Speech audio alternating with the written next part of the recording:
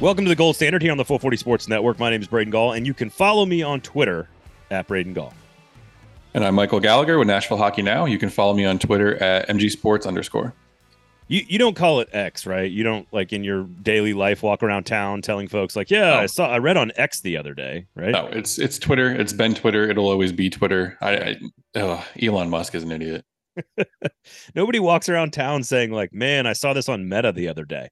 It's not, nobody says that.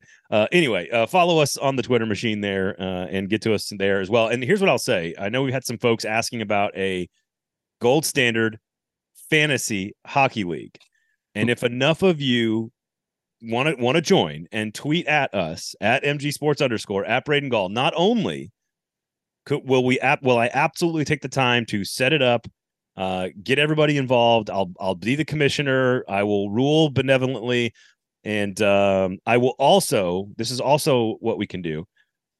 It will force Michael Gallagher to come to Nashville and go to Jasper's. I mean, I live in Hendersonville, so I'm not driving from, Pennsylvania to Nashville, but yes, I've been to Jasper's twice. My goal is to go at least one more time before the start of the regular season on October 10th. Yeah, that thing is coming up quick, by the way, the start of the regular season. That is going to be the vast majority of the show today. Give me 20 days. I'll get you there. The vast majority of the show is going to be the questions that we have, the interesting storylines as we enter training camp, which begins the day that this comes out on Thursday, September 21st. You mentioned it. The start of the season is October 10th, so we are right around the corner. So a lot of conversation about what do we want to see out of training camp for this Nashville Predators team, with a lot of questions at basically every level of the entire organization. No pressure.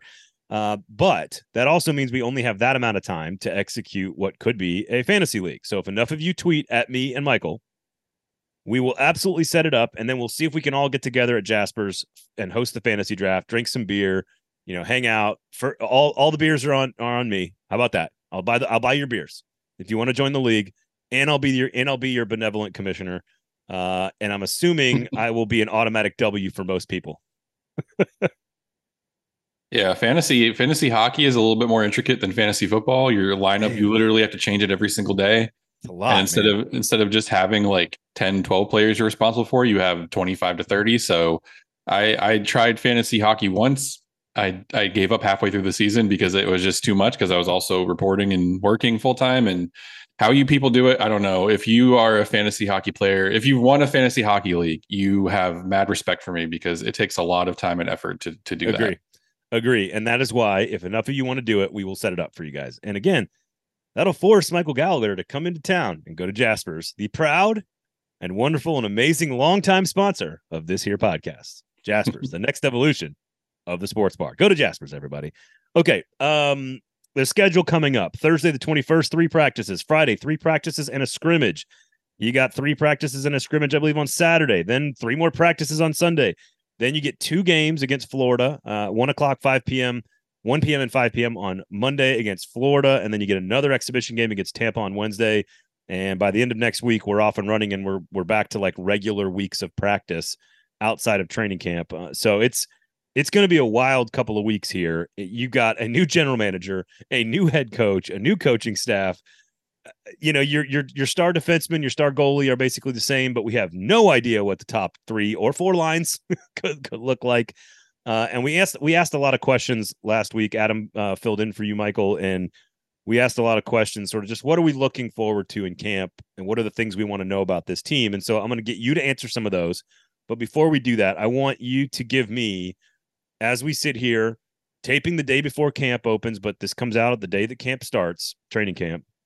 What is the thing? What is the top question that you need to know, that you want to know, that you think fans care about going into training camp, that you need to learn through the course of these next 3 weeks? Yeah, I think my biggest question that I have is, how different does this team look under Andrew Brunette compared to how it looked under John Hines the last 3.5 seasons? And I think that's my main question. Is, we all know what kind of coach he wants to be, or at least the coach that he and Barry Trotz have said he was in his presser, that he's going to attack the puck, be aggressive, offensive minded, try and play with the puck as much as you can. That's all great. Do the Predators have the players to play that way? Because the Florida Panthers did when he was the coach of the Panthers in 21-22.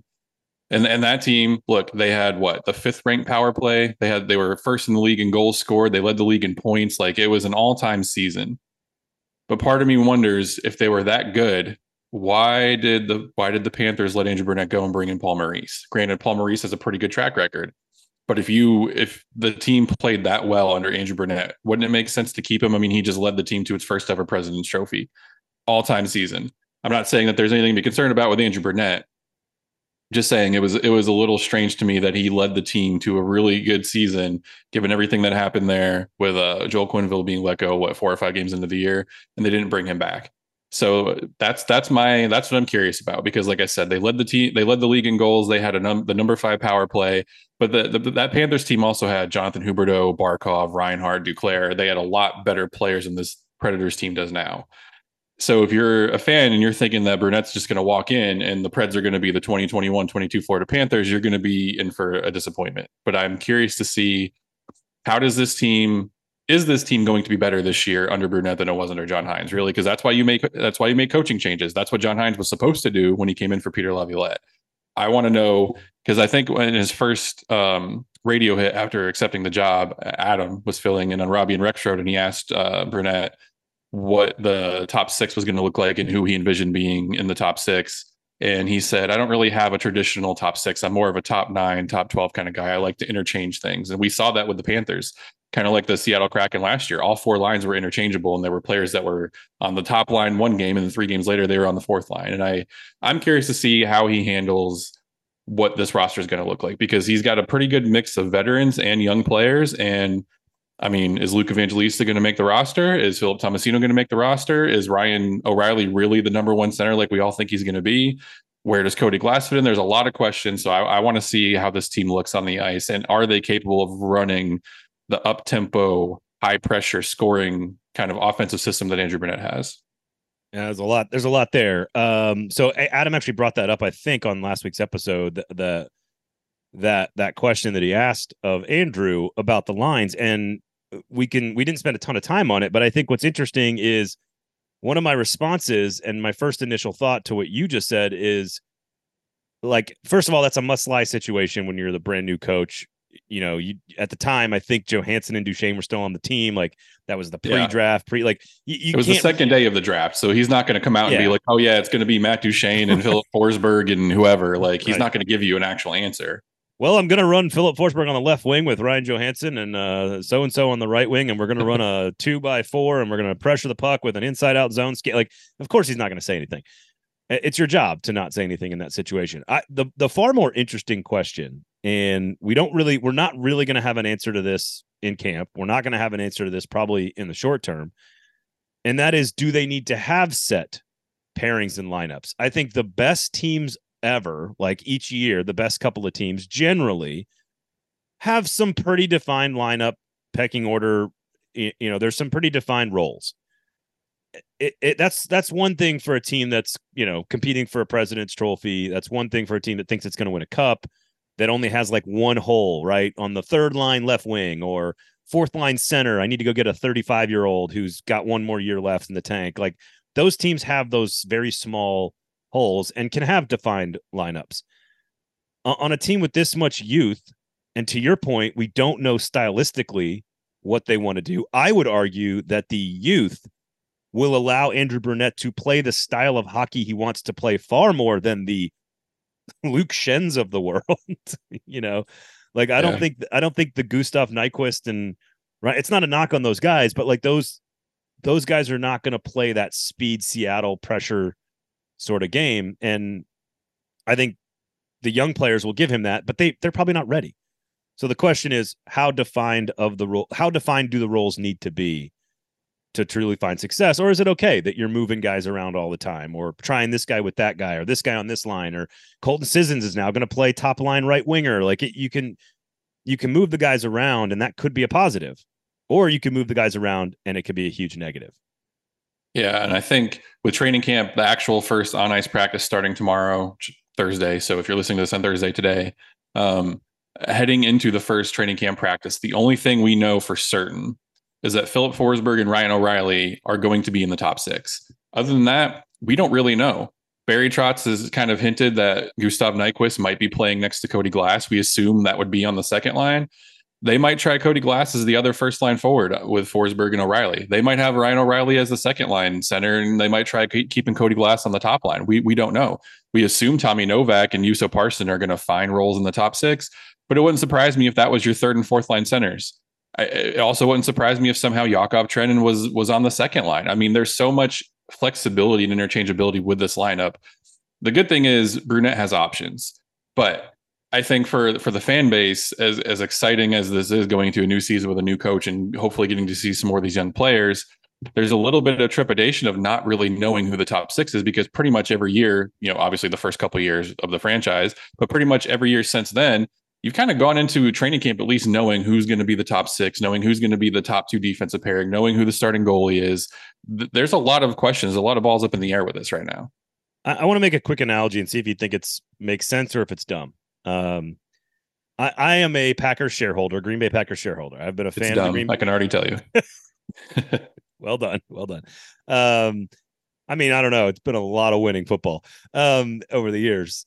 So, in fact, if you're looking on, if you watch the video clip, which I hopefully you do at 440 Sports on Twitter, you can see the share of stock like right there over my left shoulder.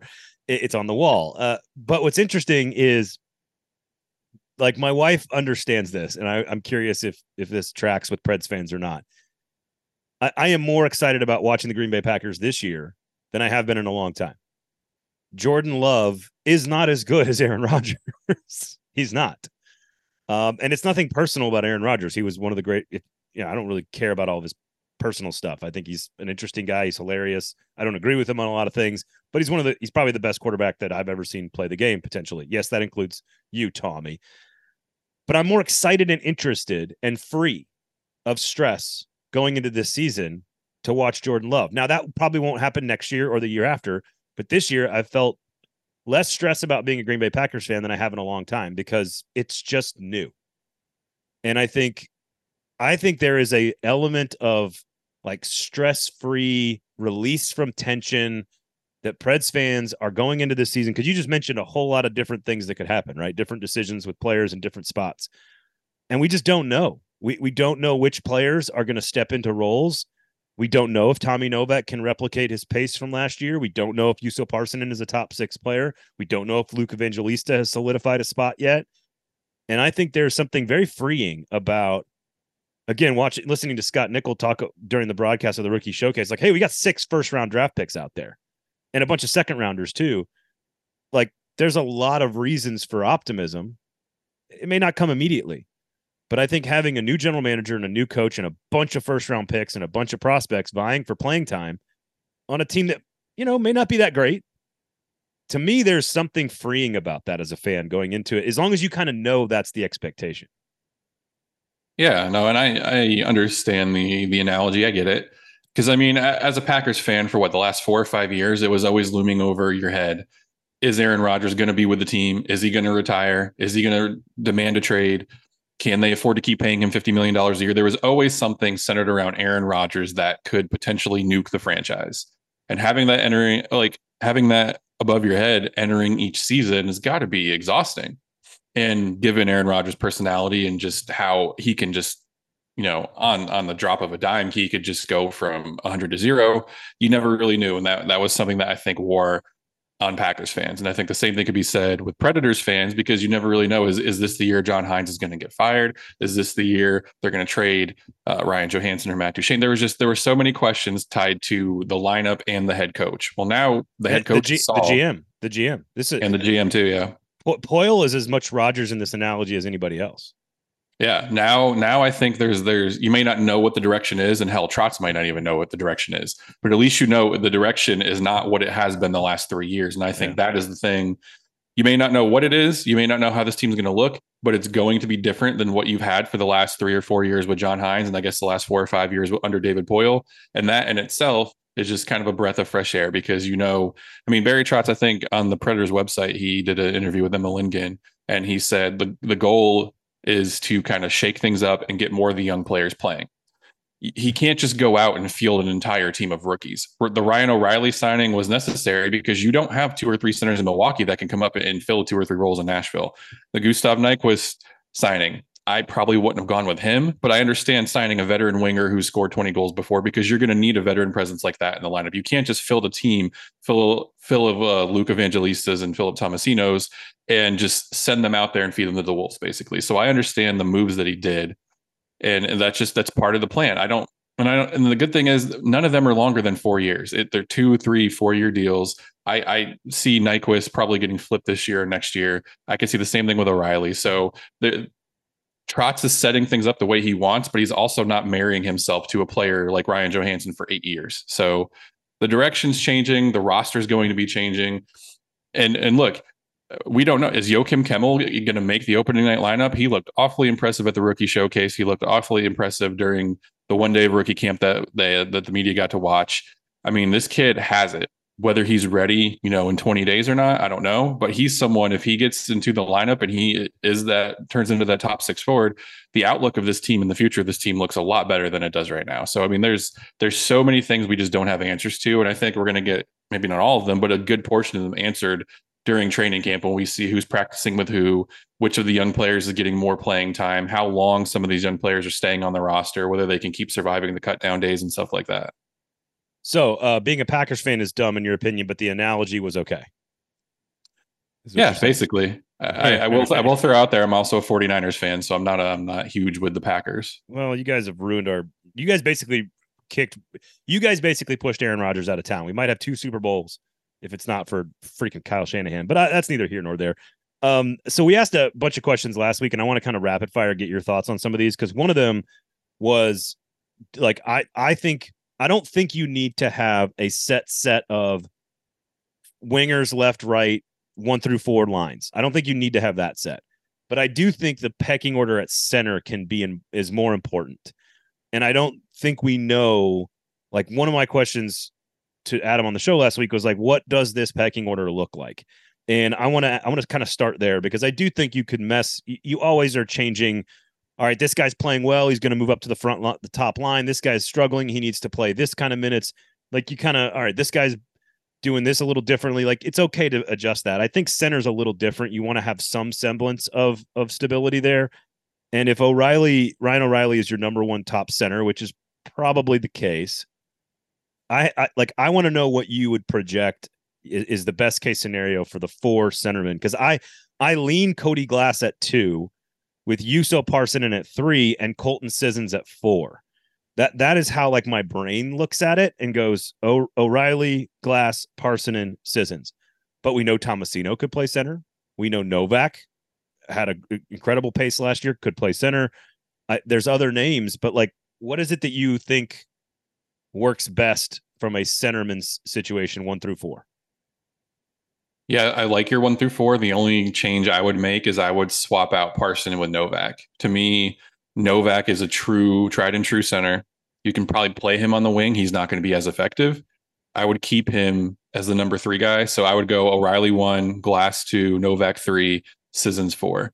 And in my opinion, just from having watched Juuso Parssinen the last couple of years, and as one of the first guys to beat the Juuso Parssinen drum, I think he's more effective as a winger. He's not. When I watch him, his skill set to me doesn't scream center. It just screams go out there and get the puck. When I watch Tommy Novak, he's clearly more comfortable playing with the puck than he is without it. And I think those guys just tend to thrive naturally at center because they see the ice probably a little bit better. They know where their teammates are. There's less pressure on them to go out and score a goal. They can, set up plays. They can be a little bit more creative offensively. And I think Parson probably fits better as a winger than a center.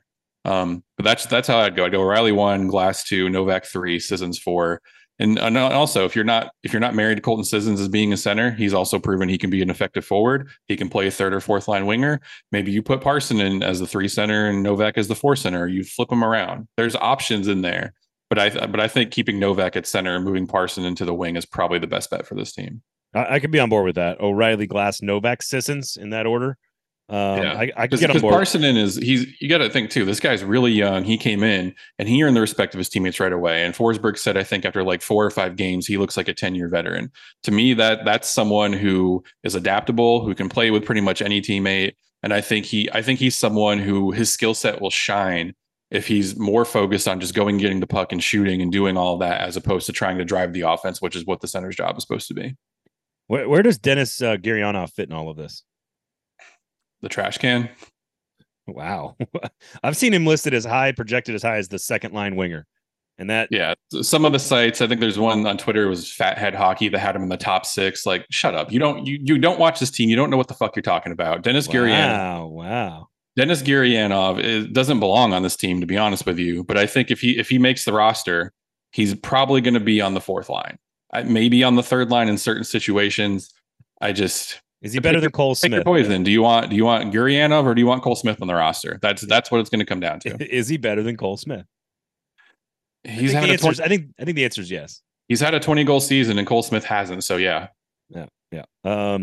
I think there's a couple of players that I think are linchpins in all of this, and the bigger questions we asked last week on the show are which of these young players have locked up roster spots and who's going to score goals, and those two things go hand in hand when you're looking at specifically Philip Tomasino and Luke Evangelista.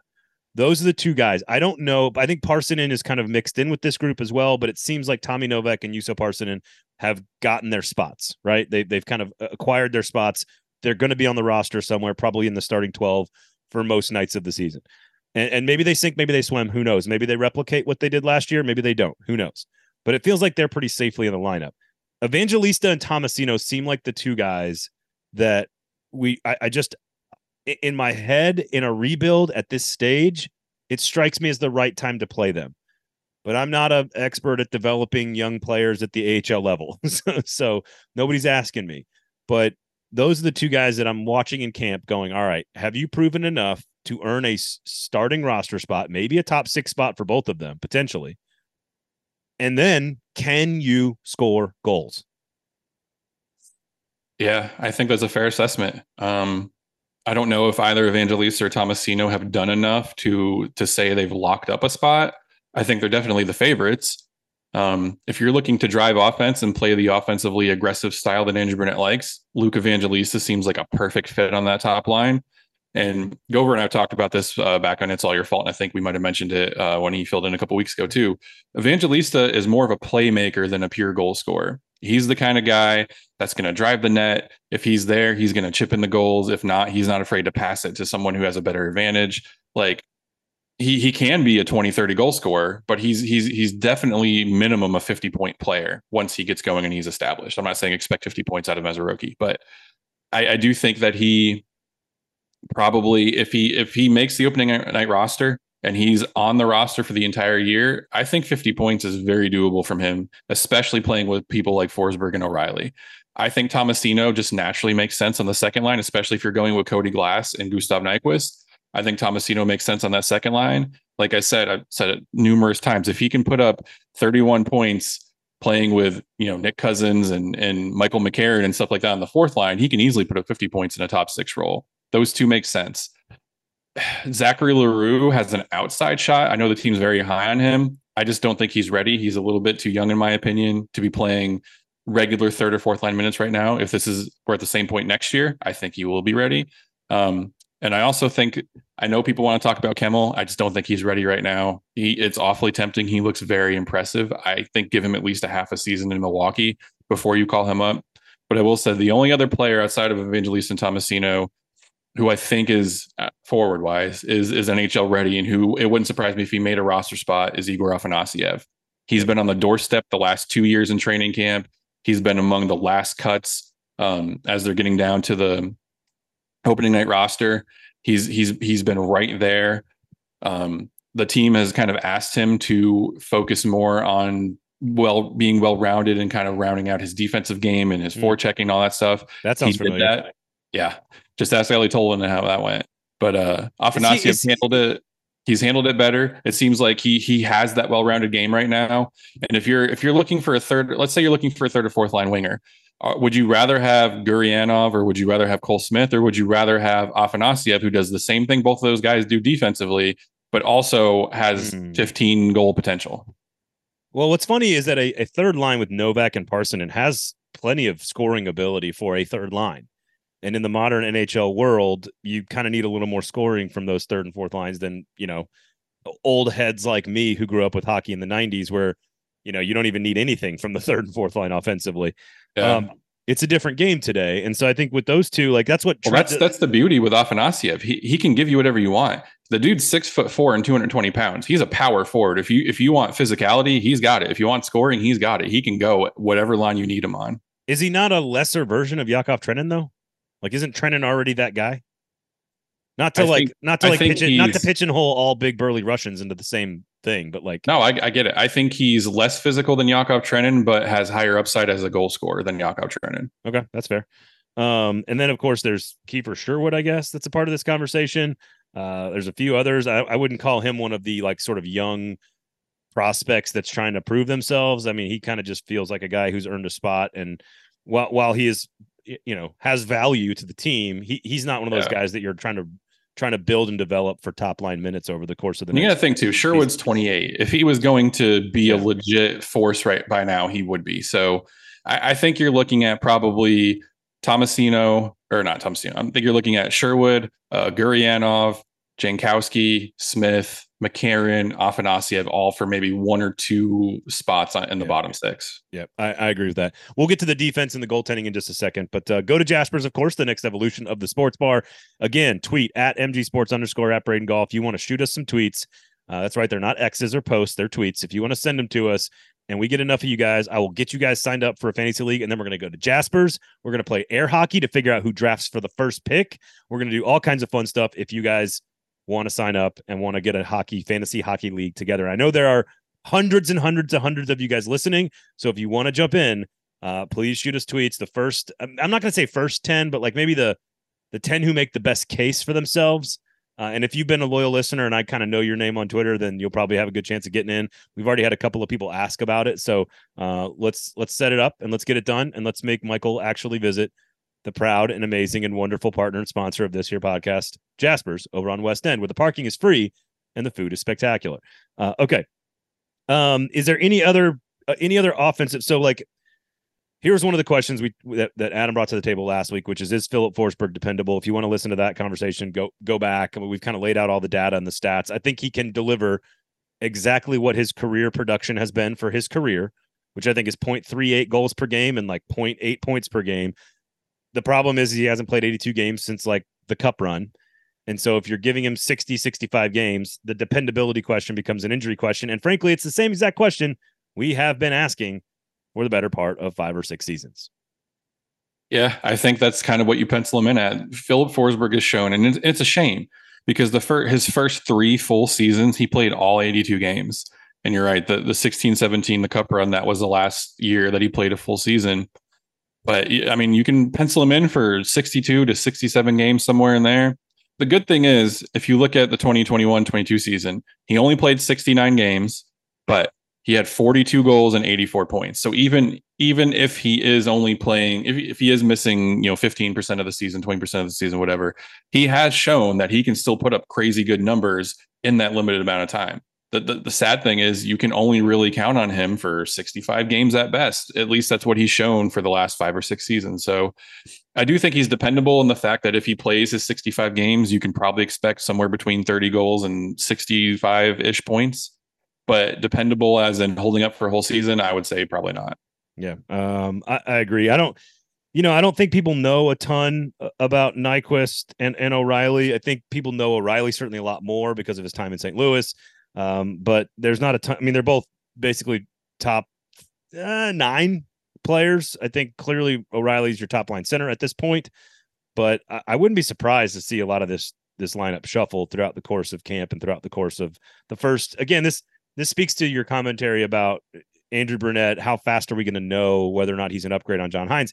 It could be 60, 70, 80. I mean, it could be 2 seasons. It could be 60 games before we start to see things take hold. Like, again, remember John Hines in the middle of a pandemic with no training camp, the team sucked, and then the team was great in that first season. So you just don't kind of really know in terms of what the strategy is going to be from a coach, or the style, or how they're going to, the attacking forechecking style versus how they enter the zone and exit the zone. And are they going to play a hybrid man-to-man scheme or a zone scheme? Like you just kind of don't know that stuff, and it takes a long time to figure it out. So again, that to me is the freeing part, because there's no pressure to learn anything in the first week, 2 weeks, 3 weeks. It's about 50 games, and then let's reevaluate where all these players are in 50 games. So I want to talk. If it helps, I think you can think of Nyquist as a little bit faster Craig Smith.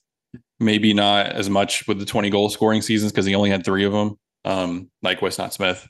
But I think that's kind of best case scenario for him. And I think with O'Reilly, he's Ryan Johansson plus probably about 10 to 12 points. I mean, before last season, he went 9 straight years with at least, 54 points. He had 1, 2, 3, 4, 5, 6, 7 20 goal seasons. I think he's capable of giving you 20 goals and 60-ish points. So I think that those are kind of comparables, maybe not perfect case scenarios, but those are comparables that at least Preds fans have a basis of what to judge them off of. So I think we've started this conversation every single year around this time about their 6 defensemen. I feel like since I started covering this team in 2016, I feel like I have said basically the same thing every summer. And every summer it hasn't really been true, other than maybe that first one, which is, man, if so-and-so and so-and-so are your third line defensemen, I feel like you're in pretty good shape.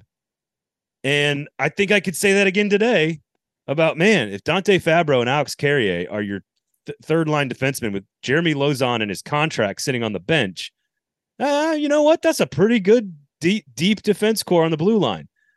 The problem is you got new faces, you've got old legs. Yossi and McDonough are still they're still holding on to what they are. They're not going anywhere.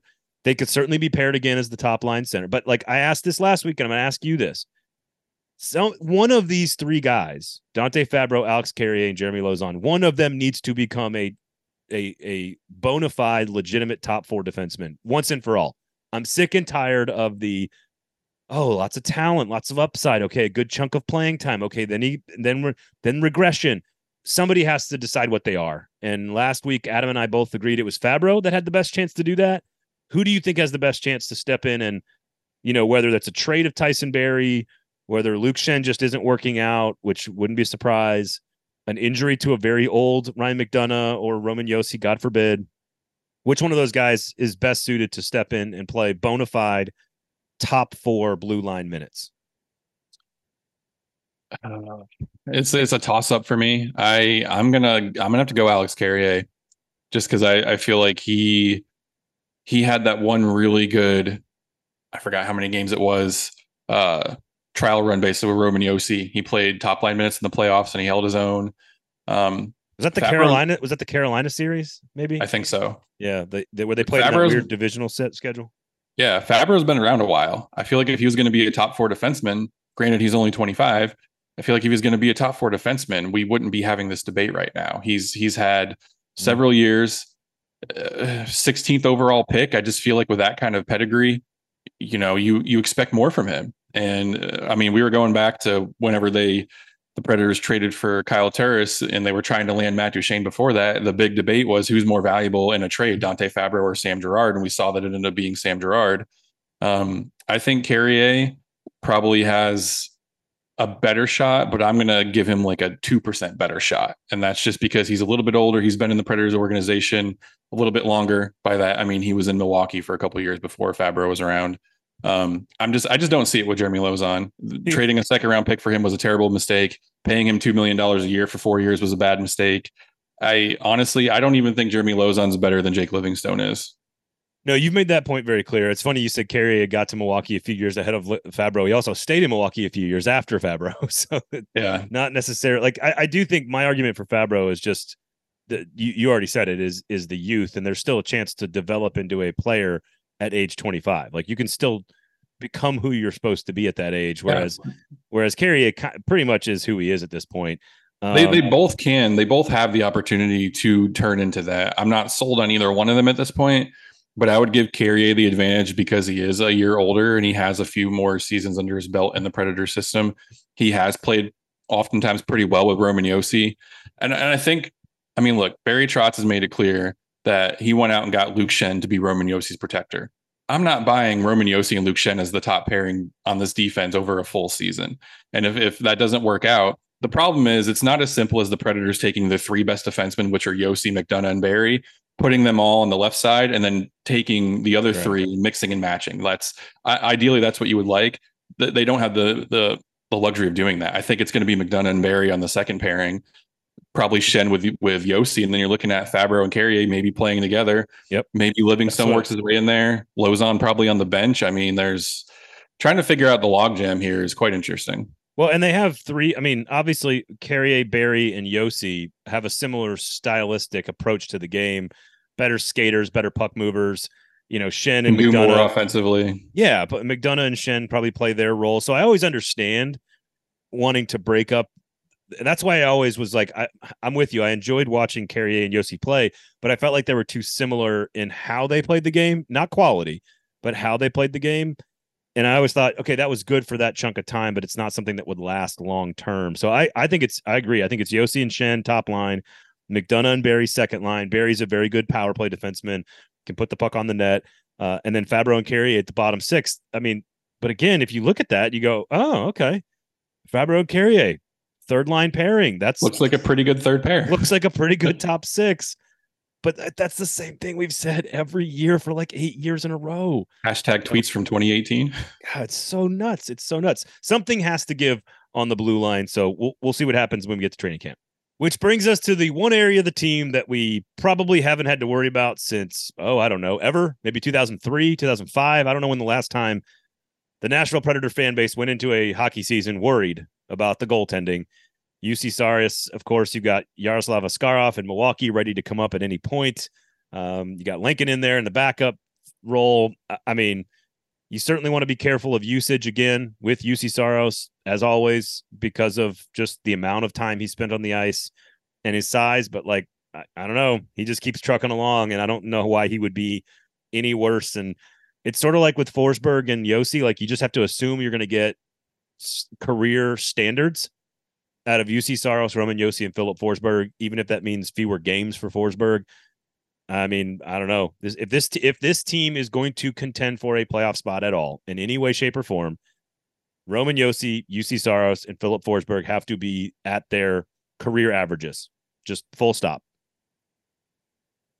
Yeah, I mean, I would like to see Saros maybe get a little bit more rest. When they signed Kevin and Lankinen before last offseason, they kind of pointed to like, we did this because David Riddick wasn't really that good. We think Lankinen is better than what people give him credit for because he was playing for bad Blackhawks teams. We saw Saros' starts went from 67 down to 63. So I guess Lankinen gave him 4 games of relief. I would like to see that number around 60. I'm sure the Predators would as well. And I think Kevin Lankinen's good enough to give him that. And I think it's just kind of one of those things you didn't really know what you were getting out of Lankinen last year because his numbers did look bad because those Blackhawks teams he played for were terrible. He showed when he was on at least a decent team, he's actually a pretty good goaltender.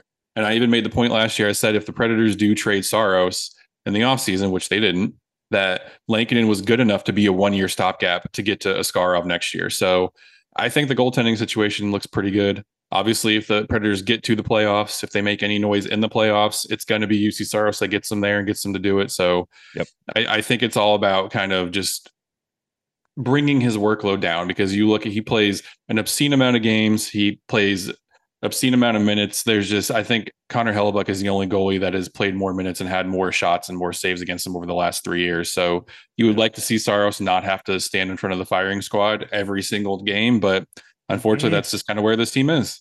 Yeah, I was going to say good luck with that. By the way, I did not mean to say I mixed Kari Lettinen and Kevin Lankinen together. I apologize. I said the wrong. Kari Lankinen. Yeah, I said the wrong first name there, so I apologize. Kevin is his name. I apologize. So, okay.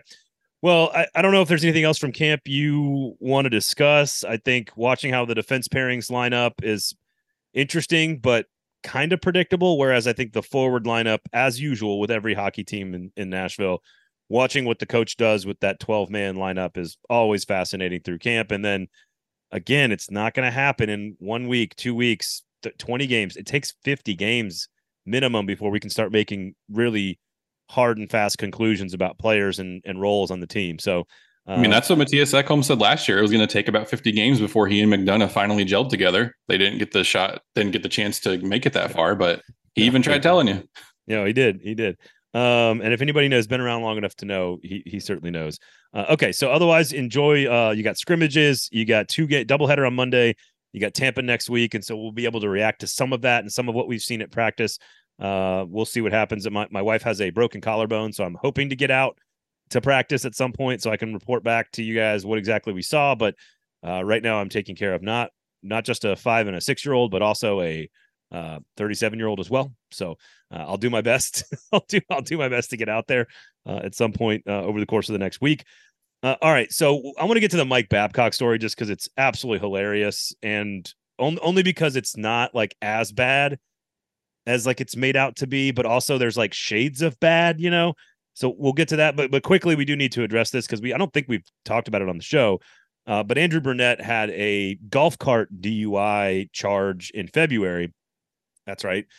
And the charges were dropped, I believe, in this last week.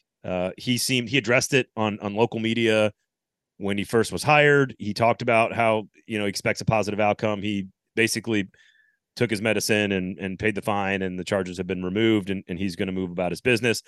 The video, if you want to go back and watch it, go for it. It's 6 months old, 8 months old at this point. I don't think some of his some of the reporting and the claims about what the video does probably doesn't do that. He probably got what he was supposed to get out of the deal, but look, this is one of those things that everybody knows what you're supposed to do and what you're not supposed to do. I don't think we need to sit on here and wax poetically about drinking and driving. So a golf cart in Florida, at least that's what it was. I doubt he ever does it again, and the charges have been dropped. So there we go. Yeah, if you want to read more details about what actually happened in the video and all that, I have it linked in a story at Nashville Hockey Now. Basically, the criminal charges got dropped against him. I think he was also facing 2 counts of fleeing or running a stop sign or something like that. Well, he walked. He was doing the line thing, and he was like disobeying a stop or yield sign. That's what it was. Well, and he was doing the sobriety test, and he was like walking the line, and then he basically just like starts to walk off. He's like, "I'm going to call my lawyer." Yeah, he took like one step. Nope. He took one step, and then he's like, "I'm going to call my lawyer." And then as he's walking away, if anything, I mean, the video doesn't make him look good. It definitely doesn't make him look as bad as probably most people were envisioning. But if anything, it makes the police officers look overly aggressive because he's just like calmly walking away, and they grab him and start dropping F-bombs. And like, if you try to fight me, you're going to regret it. And it's a situation that easily could have been avoided. I give credit to Andrew Burnett on the radio. He admitted when he first got hired, he was like, I feel terrible about it. Shouldn't have put anyone in that situation. Yeah. I'm expecting it to all work itself out. Seems like it did. It is one of those things that I'm sure he's not proud of, but I highly doubt we're going to have to worry about this with this being a recurring theme of his personal life. So, yeah, I think an accident that could have been avoided by not drinking and driving is number one. That's the number one, and nobody needs to be scolded at our age. But it is we know the dangers of it. I'll say this: I think for those that think that this was like the Nashville Predators made their decision in full transparency of all this stuff. There is no way that this was not all like completely taken into consideration. They knew what every outcome of this case exactly. They hired him. So yeah, exactly. So they're all in it together, but again, it's not it's not good. it's not good, but it's not some giant red flag. The question is, never drink and drive. No, exactly. Here's the question: is going through your players' photo roll on their phone better or worse than drinking a few beers and driving a golf cart through a retirement community in Florida? What's worse? Depends on if your name is Mike Babcock or not. So if you do not know the story, Mike Babcock was hired by the Columbus Blue Jackets to be the head coach. This is a guy who's got a pretty interesting background. Go do some Googling if you want to dig it all up. I'm not going to mention everything. He was the head coach for the Columbus Blue Jackets for 78 days. And he has resigned. Officially, the announcement was that he resigned. It doesn't seem like that's what happened, but that's what they're saying happened. before he coached a single game for the Columbus Blue Jackets. His captain and a lot of the more prominent players on the team, Goudreau, for example, have all come out and said this was a nothing burger, basically. And I'm a big believer in you cannot be more offended than the quote unquote victim in any situation. We like to pile on in social media situations. We like to do a lot of like blaming and finger pointing and dunking. But like if two people get into a debate and one person says, no, it's not that big a deal, then no, none of us on Twitter or social media have the right to like pile on, in my opinion. So this is what's really strange about this. Mike Babcock is apparently trying, quote unquote, like trying to get to know his players, I guess, and is saying to them, "Hey, let me put your photos up on the AirPlay on the big screen in a team meeting," and is like, it's just very weird. I've got things on this phone, on my phone, that I don't want people to see. Like, I have photos that are just for me and my wife. I have a picture of the Blackhawks logo that actually looks like a scrotum. It looks like a hairy scrotum. And if you are going to judge me and my character because I have a picture of the Blackhawks logo that looks like a ball sack on my phone, I don't know what to tell you. So I don't know exactly what his goal was, this coach going through all these players' phones and then putting them up on the screen. Apparently, some players thought that Mike Babcock was going through their phones too long, and it is clearly a violation of privacy. And it's obvious why the NHLPA got involved in this. But there's also a bunch of players who were like, yeah, this was just us trying to get to know each other. And like, he was kind of throwing up, like, I don't know, if you and I were having a meeting and I was like, hey, let me see some pictures of like the dog. And why don't you throw some pictures up of you and the family? Or, hey, where did you guys go on vacation last summer? And you throw up some photos of it. I think that's one thing. It's another thing for me to ask you to give me your phone and for me to scroll through it for like any amount of time, I guess. Is that a fireable offense? I have no idea. Normally, it wouldn't be a fireable offense, but when you have the track record that Mike Babcock has, it becomes a fireable offense. When you are a scumbag and you have a history of being a scumbag, you don't get the benefit of the doubt. If this were to happen to Andrew Brunette, it would have been talked about for maybe a day and then it would have been forgotten.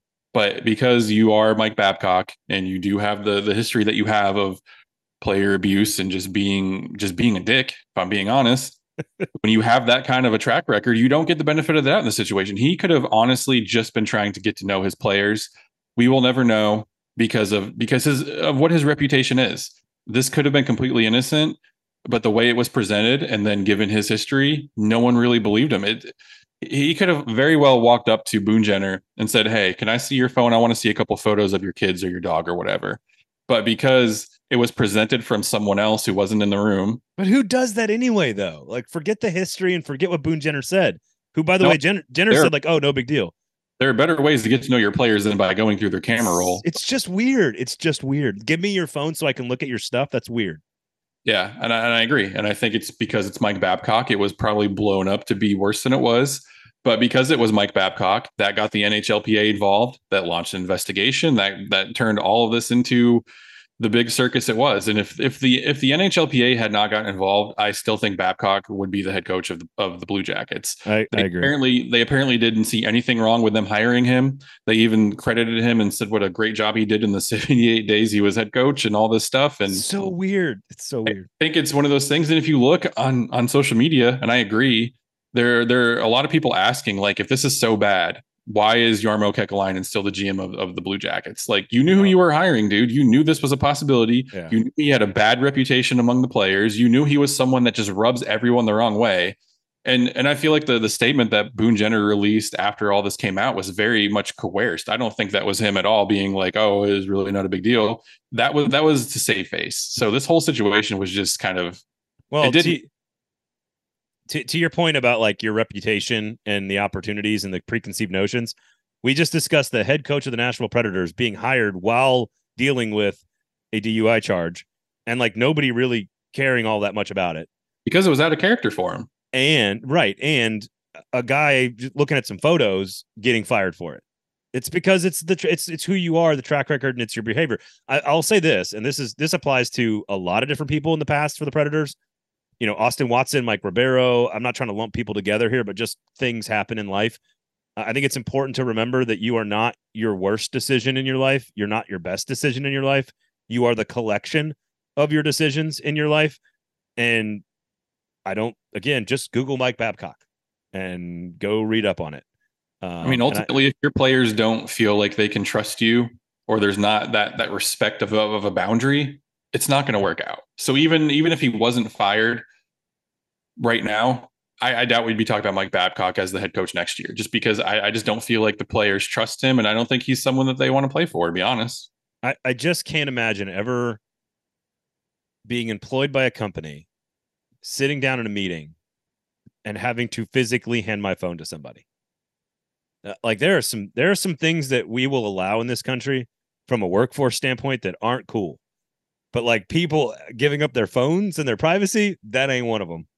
This is the equivalent of someone starting off in the Preds PR team, going into Sean Henry's office and him taking their phone and projecting all of their photos up on the wall for everyone in the meeting to see. And just scrolling that would through never it. Happen. Yeah, and just like happen. No, of course not. Of course it would not happen. That's I'm looking at the ball sack photo. It's Isn't that brilliant? Isn't that awesome? And I don't want anyone to judge me because I've got a Chicago Blackhawks logo saved on my photo roll deep in the photos. In the Predators locker room, there would be a lot of laughs shared. That's right. I think whatever artist, I need to credit the artist. Whoever did this is fantastic. I've had it on my phone since, here's the date, April 22nd, 2017. It's been on my phone for 6 years. I'm surprised there isn't a diehard day one season ticket holder out there that doesn't have that tattooed on their back somewhere. Oh God, the back would be weird.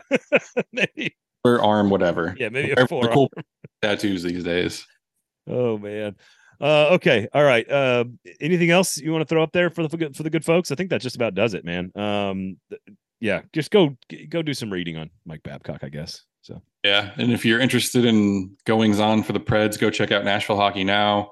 We have the story up on the details of the DUI for Andrew Burnett and kind of what happened there. If you want to educate yourself on that, Nick Keyser did a really good wrap-up job of how the Preds fared in the rookie showcase. He's also got a great feature story on Ryan Ufko, who is the co-captain for UMass. Yeah. Here. There's rumblings that he could sign his entry-level contract after his junior season ends at the end of this year and possibly join the Admirals next year and stuff. And we also have a bunch of training camp stuff as well. Clay will have a story today. He did one last week touching on the kind of the forwards on the roster bubble and who to watch for in training camp. We'll have another one on the defenseman today, who's kind of on the roster bubble. We just talked about it a little bit, and he'll have a little bit more in depth on there too. So all your training camp stuff for Preds, go check out Nashville Hockey Now. We will have you covered over the next couple of weeks until the regular season starts. All right. I want 2 Easter egg guarantees from you at the end of this show. Will Luke Evangelista be on the opening night roster? Yes.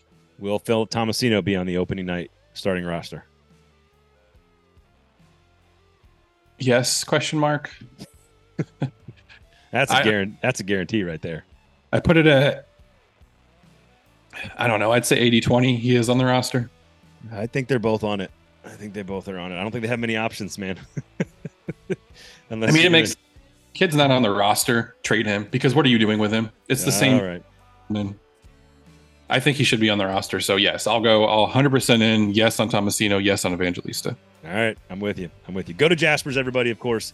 And again, tweet us at @MGSports_ at Braden Gall. Just beg and plead to be on the fantasy squad. And if you've got really funny Chicago Blackhawks art, send it our way, and that'll probably get you into the fantasy league. So don't mind if we do. And if we get enough people, then hey, maybe we'll go do a fantasy draft at Jaspers. Free parking, centrally located. Bring your laptop. We'll do a whole thing. We'll have some fun with it. Beers are on me, so shoot us some messages at @MGSports_ at Braden Gall. Otherwise, rate, review, and subscribe to the show. Promote. Go check out all the other great shows across the 440 Sports Network. Make sure you check out Nashville Hockey Now as well. Other than that, enjoy the beginning of training camp. It has begun, Michael. It has begun. I can't speak. Have a great weekend. We'll be back next week. Talk to you then.